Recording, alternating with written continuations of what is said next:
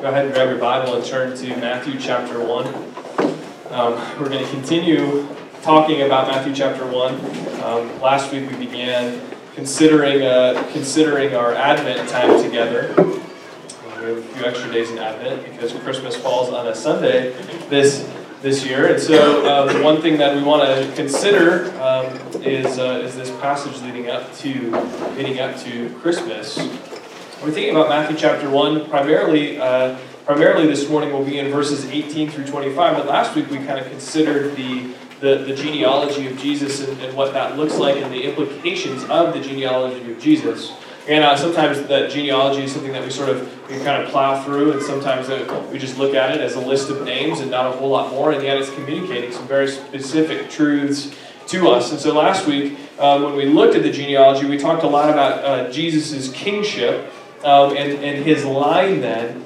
And then we saw sort of in this genealogy a lot of dysfunction, a lot of sort of disaster that had taken place in the course of some of these names and the lives of some of these people, including probably the greatest name there in David. Matthew goes out of his way to point out the fact that Solomon was the son of Bathsheba, who was the wife of Uriah. And David had committed some significant sin, obviously in taking Uriah's wife, but then also in seeing to Uriah's death. And we have this strange list. And so when Matthew's original readers, who would have been Jewish, looked at this list, they would have thought to themselves, why is he including some of these names?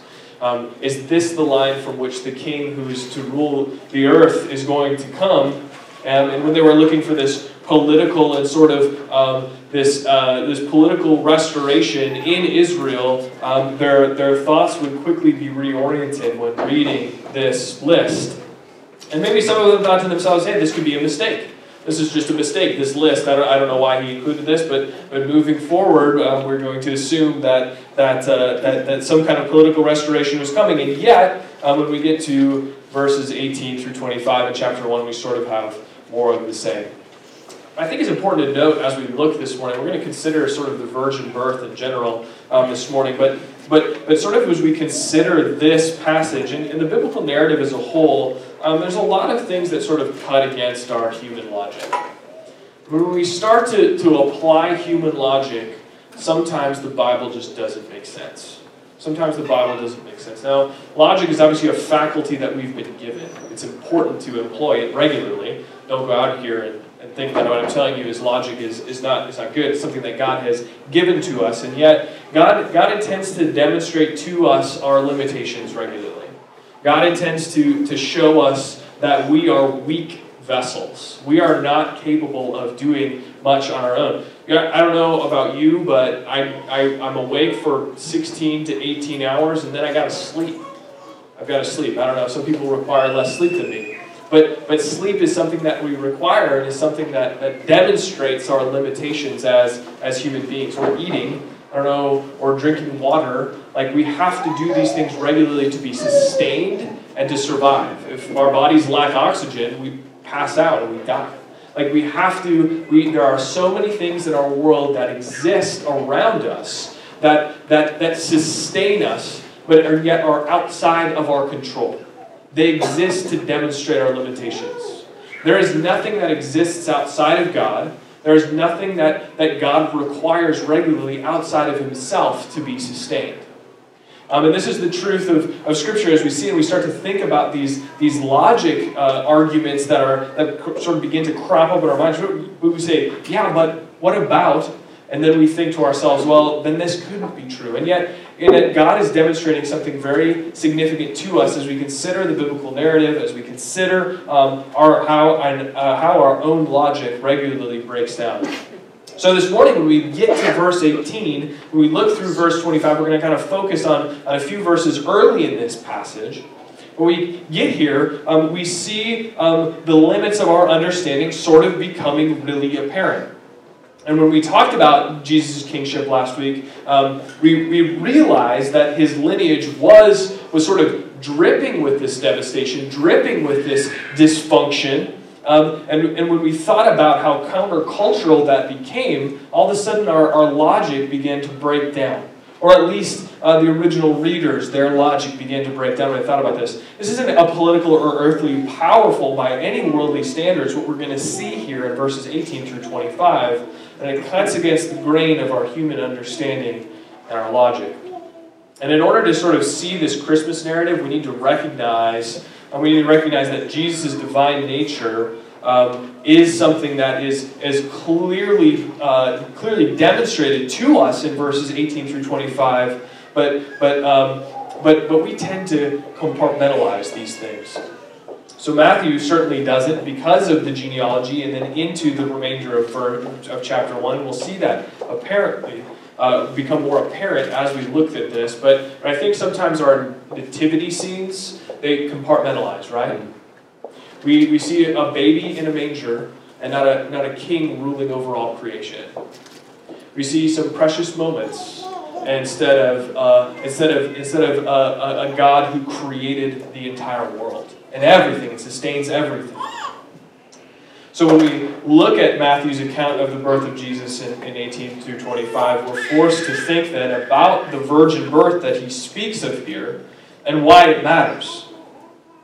Sort of in our modern day, a lot of people, especially within the last 100 years, have questioned the legitimacy of the virgin birth and why it's necessary. Like why it would be necessary.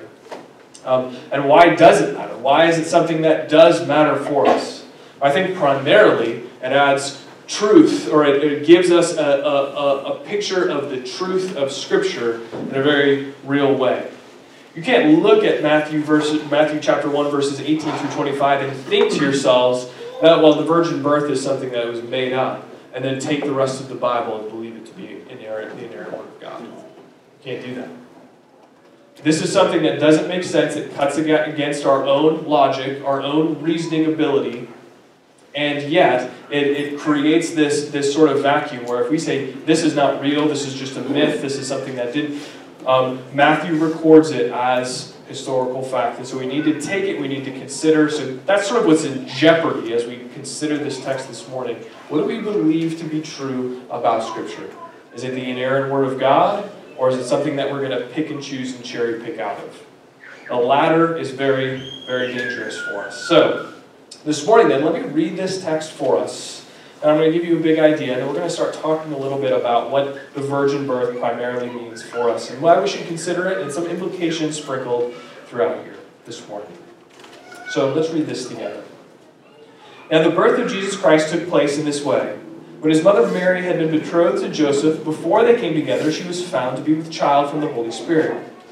And her husband, Joseph, being a just man and unwilling to put her to shame, resolved to divorce her quietly.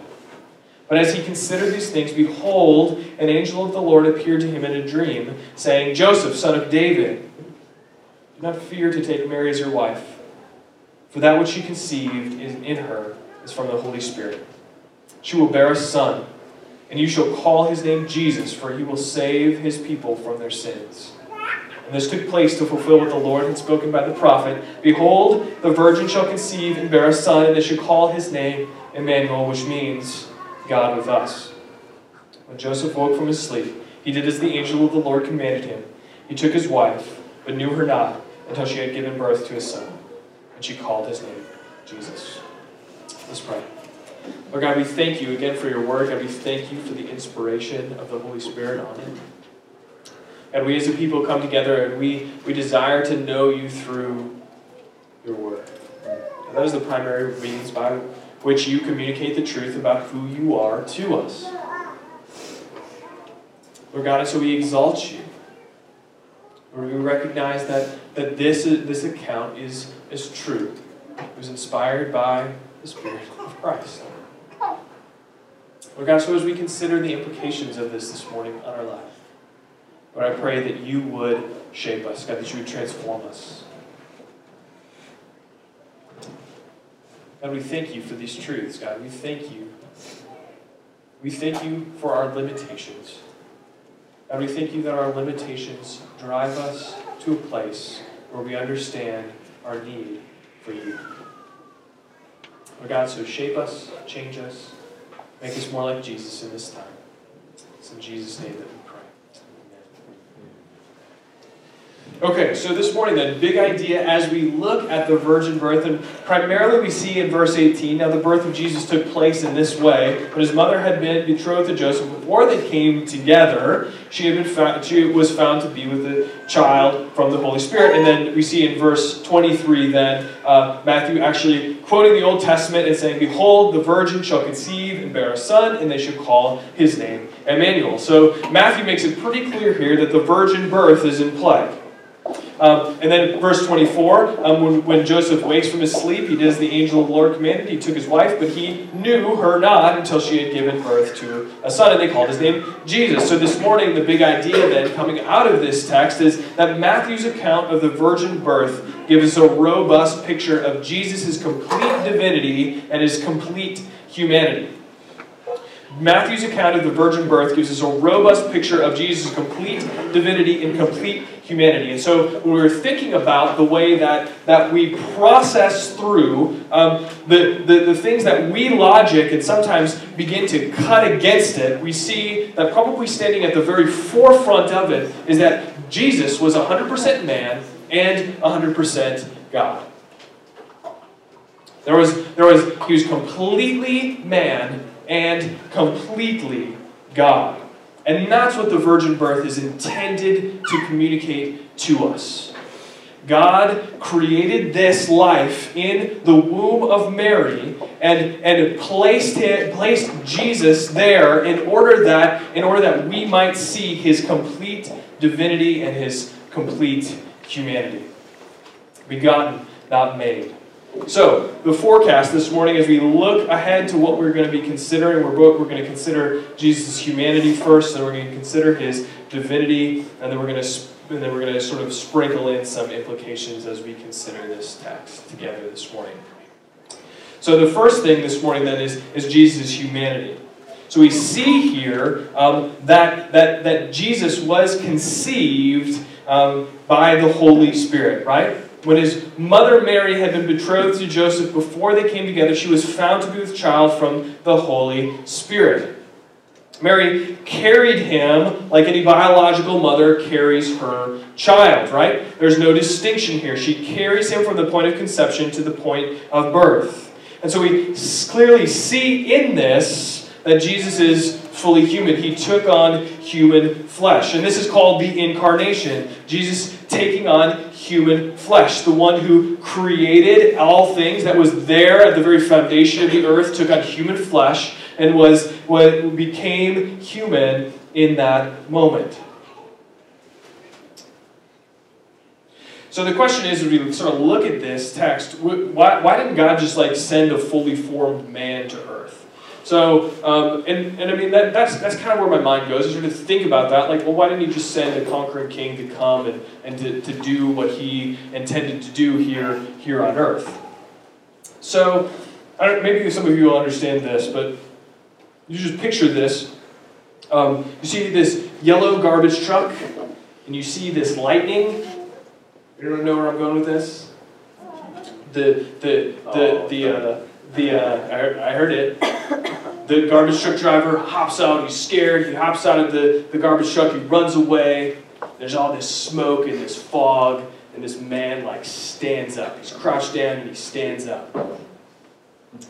That's how Terminator came to earth. That's not how Jesus came to earth. Terminator was a cyborg, right? He's like this robot human man who took on this flesh stuff. And obviously Terminator is fictional. He's a fictional character in a fictional movie. So the metaphor doesn't walk on all legs. Well, Matthew wants us to see that that's not the way that God chose to send Jesus. He chose to send him to be conceived, to be carried by a mother, in order that we might see and clearly perceive his complete humanity. If he came to earth as a fully formed man, his humanity would not be clearly perceived. But Jesus is fully man. So Matthew wants us to see here that Jesus is fully man. So the question coming out of that is, why is that so important? Why is it so important that we see Jesus as fully man? One, It points us to the importance of and raises the understanding of Jesus' sinlessness. Right? It points us to the importance of Jesus' sinlessness. Jesus lived this complete human life, right? He lived a total, complete human life, and yet he did so with all of the handicaps that we have. Those limitations, that sleep, that need to eat, all of those things that we talked about at the outset, this finite mind, these emotions, and yet he did not sin. Scripture tells us this very, very clearly. And this is like none of us. It's like us in our humanity, and yet unlike us in his sinlessness. So personally, I think about this, and I think to myself, my weakness regularly, it drives me to sin, right? My weakness drives me to sin. I get tired and start to think about myself above others. And I fail to love my wife. I fail to speak the truths of the gospel to my kid. I begin to find joy in things other than in Jesus. I begin to believe that I can find satisfaction in other things, in money, in my work, in my intellect, in you name it, any of these things. And I frequently allow my emotions to dictate how I respond in any given situation. But if Jesus isn't fully man, then what the author of Hebrews writes in chapter 4 doesn't really mean anything for us. The author of Hebrews in chapter 4, verses 15 through 16 writes this: For we do not have a high priest who is unable to sympathize with our weaknesses, but one who in every respect has been tempted as we are, yet without sin. Let us then with confidence draw near to the throne of grace, that we may receive mercy and find grace to help in time of need. If Jesus is fully man and has been tempted in every way that we have, yet is without sin, then the result is our ability to draw near to God. That's what the author of Hebrews is saying there. We have confidence to draw near to the throne of grace, that we may receive mercy and find grace in the help of time of need. If Jesus isn't fully man, then that is not possible. Ask myself this question coming out of this passage. Why do you trust Jesus? Why do I trust Jesus? Why? Maybe you've asked that question. Is it because you are sinful and you recognize that sin and you want to be washed clean of that? You got to get that problem rectified. That's great, but that's not the whole picture. That's great, but that's not the whole picture.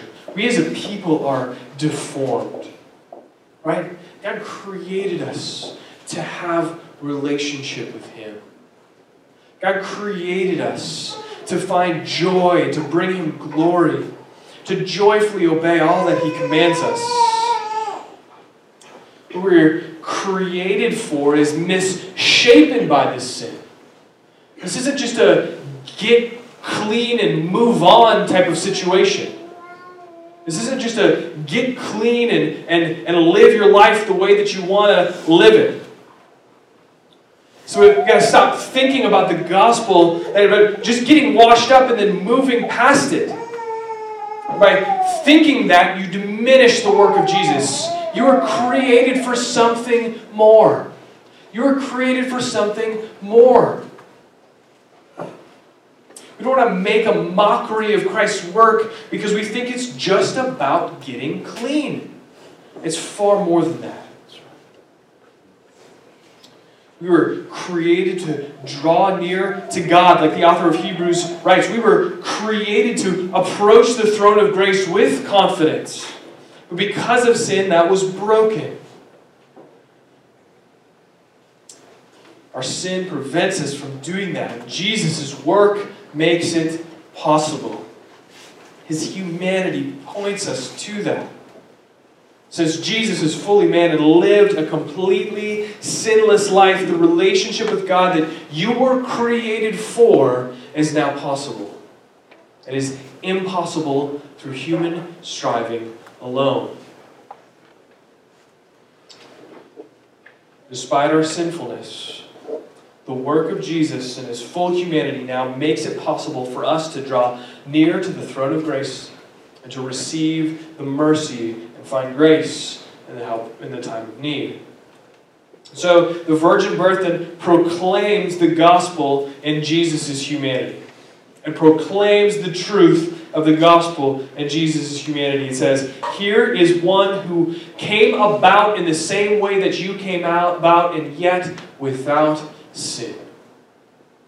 Who is a spotless Lamb of God, sacrificed on our behalf, so that we might be clean, but so that we might be able to accomplish the purpose that we were given, to bring God glory, to obey all that he commands to us.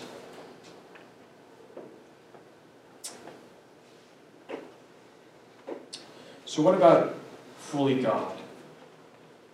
If Jesus' humanity proclaims the gospel to us by demonstrating Jesus' likeness to us, and yet his difference from us in that he was completely sinless, what about what it means that he's fully God?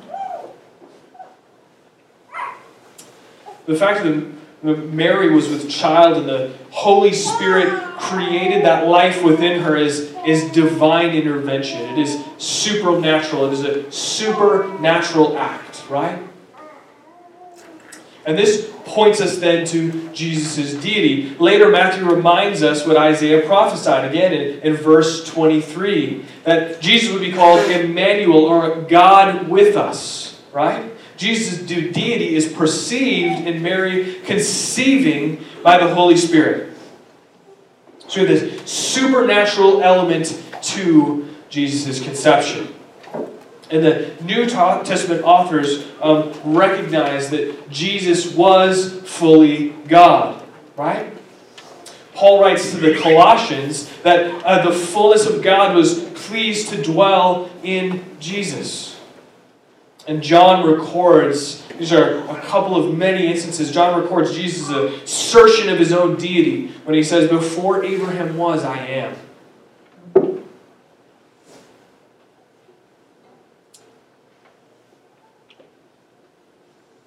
So when we consider this, why is Jesus' deity important to us? In some ways, that question seems a little silly, but it's important to us in this text with the way that Matthew unpacks it for us. Jesus came to bear the sin of the world, and a mere man could not do that, right?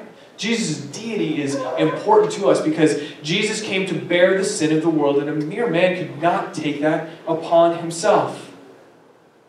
Scripture tells us time and time again over the course of this entire volume that salvation comes from God alone.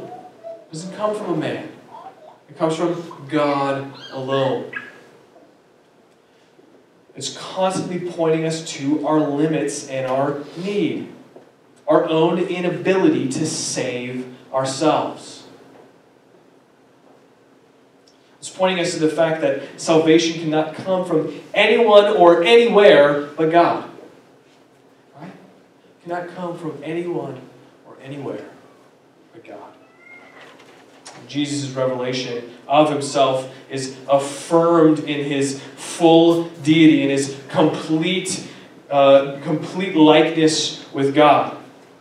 And if Jesus then is the mediator between God and man, which we know that he is, Jesus being fully man can intercede on our behalf intercede before God on our behalf, and Jesus being fully God, can intercede before God.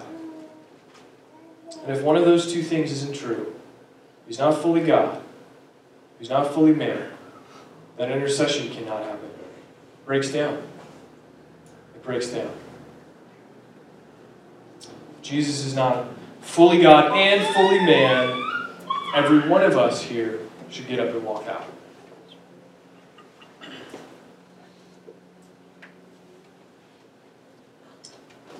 there is no hope, there is no confidence to draw near to the throne of grace if Jesus is not fully God and fully man. So we're thinking about this, okay, so this is kind of like this high-minded theological idea. Fully God, fully man. What does this mean? Matthew is communicating this to us as we consider the virgin birth. But what does it mean for us on a daily basis then? What does this mean for us? What are the implications? So what? So what?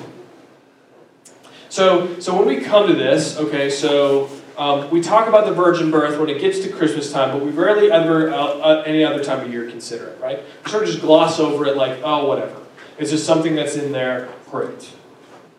But as we look at the virgin birth, we see that God's goodness is apparent in taking on human flesh and becoming fully human.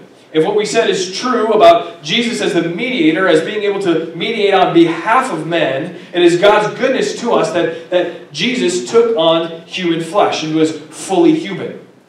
If we reflect on the fact that Jesus is fully God, and then that means He is completely capable of addressing your sin need.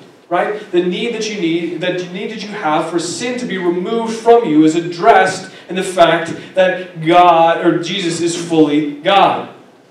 And so, as we look at this and we sort of begin to think about it, we get to the end of the book of Matthew, and we think to ourselves, okay, so we have the crucifixion, the burial, the resurrection, the ascension, and all those things are given to us at the end of the book of Matthew. But when we look at the birth narrative, we rarely think about the truths of the gospel that are contained here within it.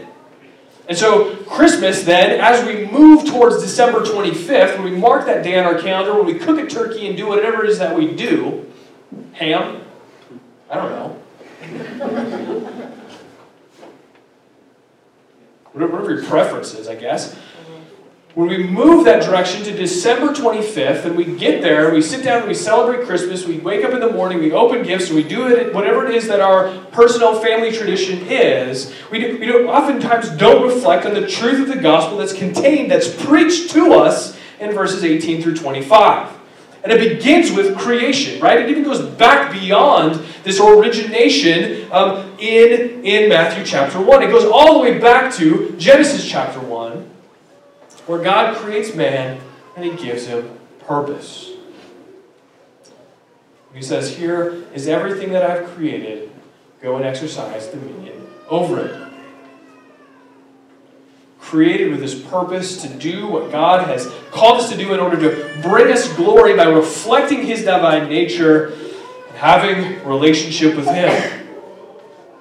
We've talked about this a lot, and maybe some of you are thinking to each other, why are we talking about this again? Because we can't say it enough, because this is the fundamental, this is the basis of the truth of the gospel. And it is our sin that came about in Genesis chapter 3. If we are here this morning and we are human, then we are born into the sin of Adam that was committed in Genesis chapter 3, where he neglected what God had called him to do, neglected the purpose to bring him glory, neglected the ability that he had in his own person to exercise dominion, and therefore sinned against God. We as people now are in Adam, and we are in desperate need. Say we are sinners by nature, sinners by choice. Every day we choose something other than God. Every moment of every day we are choosing something other than God. And so our sin keeps us from this relationship that we can have with God. When God went with Adam in the garden, it was this uninhibited relationship, and now we as people are broken by sin and need a mediator. Jesus, fully God, fully man, can mediate that relationship between us and God. And so, this drives me back to our point when we were talking about Jesus' full humanity. We think about the gospel and we think about it, just get washed up, get clean, get right, and you're good. And when we understand that Scripture is telling us that this is about something far more than just getting right and living, just doing whatever it is that you want to do. Human flourishing is not about getting whatever you want whenever you want it. It's not human flourishing. That's what the world tells us. The world tells us that to go out from here and to be successful is to get whatever you want whenever you want it. There are a handful of people in the world that can have whatever they want whenever they want it. That is not flourishing. Human flourishing is a recovery of the ability to have right relationship with God, and therefore be given the righteousness of Jesus Christ in order that you might bring Him glory and joyfully submit to all that He commands. And if we have that right relationship with God restored, then our right relationship with others will also be restored. Why do you think that Jesus said, if you love me, you'll keep my commands?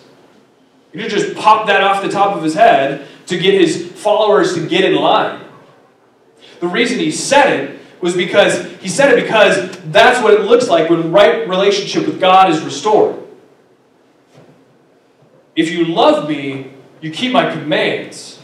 The only way that you can keep His commands and love Him is to have right relationship restored through Him. No amount of human striving, we cannot build the house by ourselves. Salvation is from the Lord. And so this drives us then, think in yourself just for a moment. What does your heart long for? Right? This is what it means that this is more than just getting right and moving on with your day-to-day.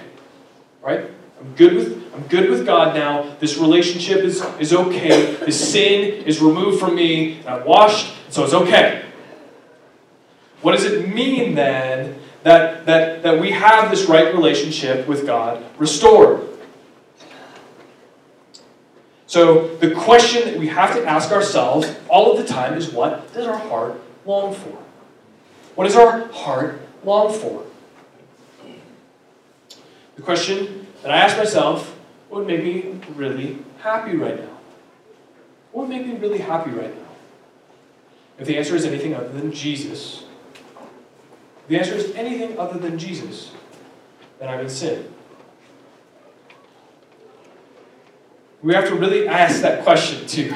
We don't get to walk out of here and just say, okay, that was a nice question, and then move on. Because for some of us right now, getting out of here, what our heart longs for is just getting out of here, getting out of this uncomfortable blue chair thing. It's to get our kids out there, feed them, get them down for a nap so we can chill.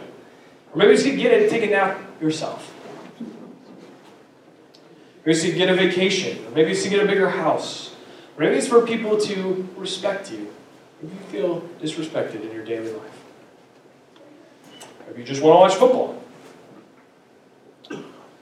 Maybe it's for people to think well of you. Maybe you want peace in your home. There's no peace in your home, and you want to feel peace in your home. What would make you happy right now? Is it for your dead-end job to end? Is it for you to feel validated? Is it for you to feel financially stable? Is it for you to feel that you want to get your honey-do list taken care of and all your projects around the house? Is it for you to be able to make music or to sing or to go to a concert or go to a sports event? Well, maybe you think to yourself, no, it's none of those things, and my heart does burn for Jesus. And then the next question is, then how should you live? Then live like it.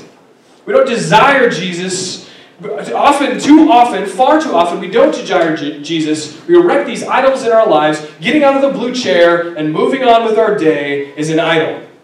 The heart is an idol factory. Every single thing that we desire more than Jesus Christ is an idol. It drives us to a place where we think we will be satisfied when, in reality, the only satisfaction that we can ever find is in the person of Jesus Christ. Amen. That's what we were created for. We've been systematically turning the church for so long, we've systematically turned the church and Christianity into this bastion of, this is not a life-giving word. We turn the church into this bastion of good morals where we come and we look okay and we feel okay and everything looks externally to be okay when it's not. It's rotting because our heart desires something more than Jesus. And when that becomes the message of the church, then we exalt buildings, and we exalt programs, and we exalt everything that the church was not designed to be. We exalt those things and we deny effectively the deity of Jesus Christ. We say, salvation is from us. because I should be able to pursue what makes me happy. That makes me God. Instead of saying, like all of Scripture says, salvation is from the Lord. And then sin becomes this societal issue. We say, oh, look at those people over there doing all of that garbage. Good thing we're not like them. We become Pharisees.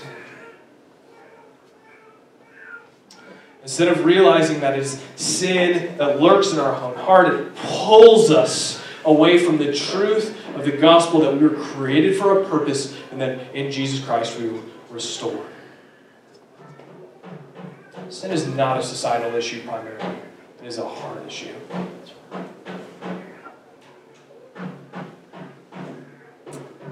So here's the final thought that I'll give you this morning as we consider what it means. Okay, so we come together, we talk about community a lot, what that looks like. What does community look like? What does it mean to be together as the people of God regularly? This is the thought. We stop looking for people to fulfill what only God can fulfill, right? We talk a lot about community. We don't talk about community because we believe that that we can be fulfilled by human relationship, right? We don't think that.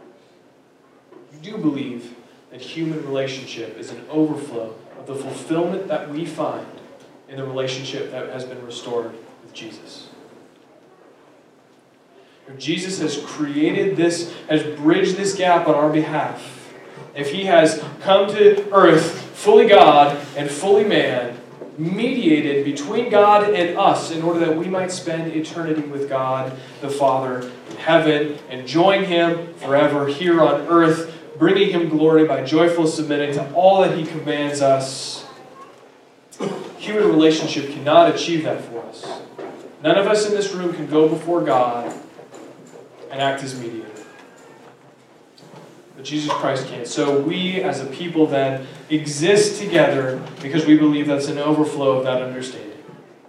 We exist together because we know that we as people have been redeemed, that we have been bought, that we've been restored, that we've been changed. A right relationship has been given to us, granted to us in the person and the work of Jesus Christ. No human relationship can fulfill us, but human relationship can point us to a God that can fulfill us entirely. So this morning, as we go from here, as we consider Jesus' complete humanity, I pray that you see that Jesus came to earth to give us hope, to demonstrate to us that we as a people who are broken, His sinlessness presented before God as a sacrifice can make us right with God and re-achieve that purpose. And then Jesus' deity, as we consider what it means that Jesus is fully God, that salvation comes only from the Lord, that there is no other place that salvation can come, and that we together would live as those who continually point each other to that truth and love one another in it. Let's pray.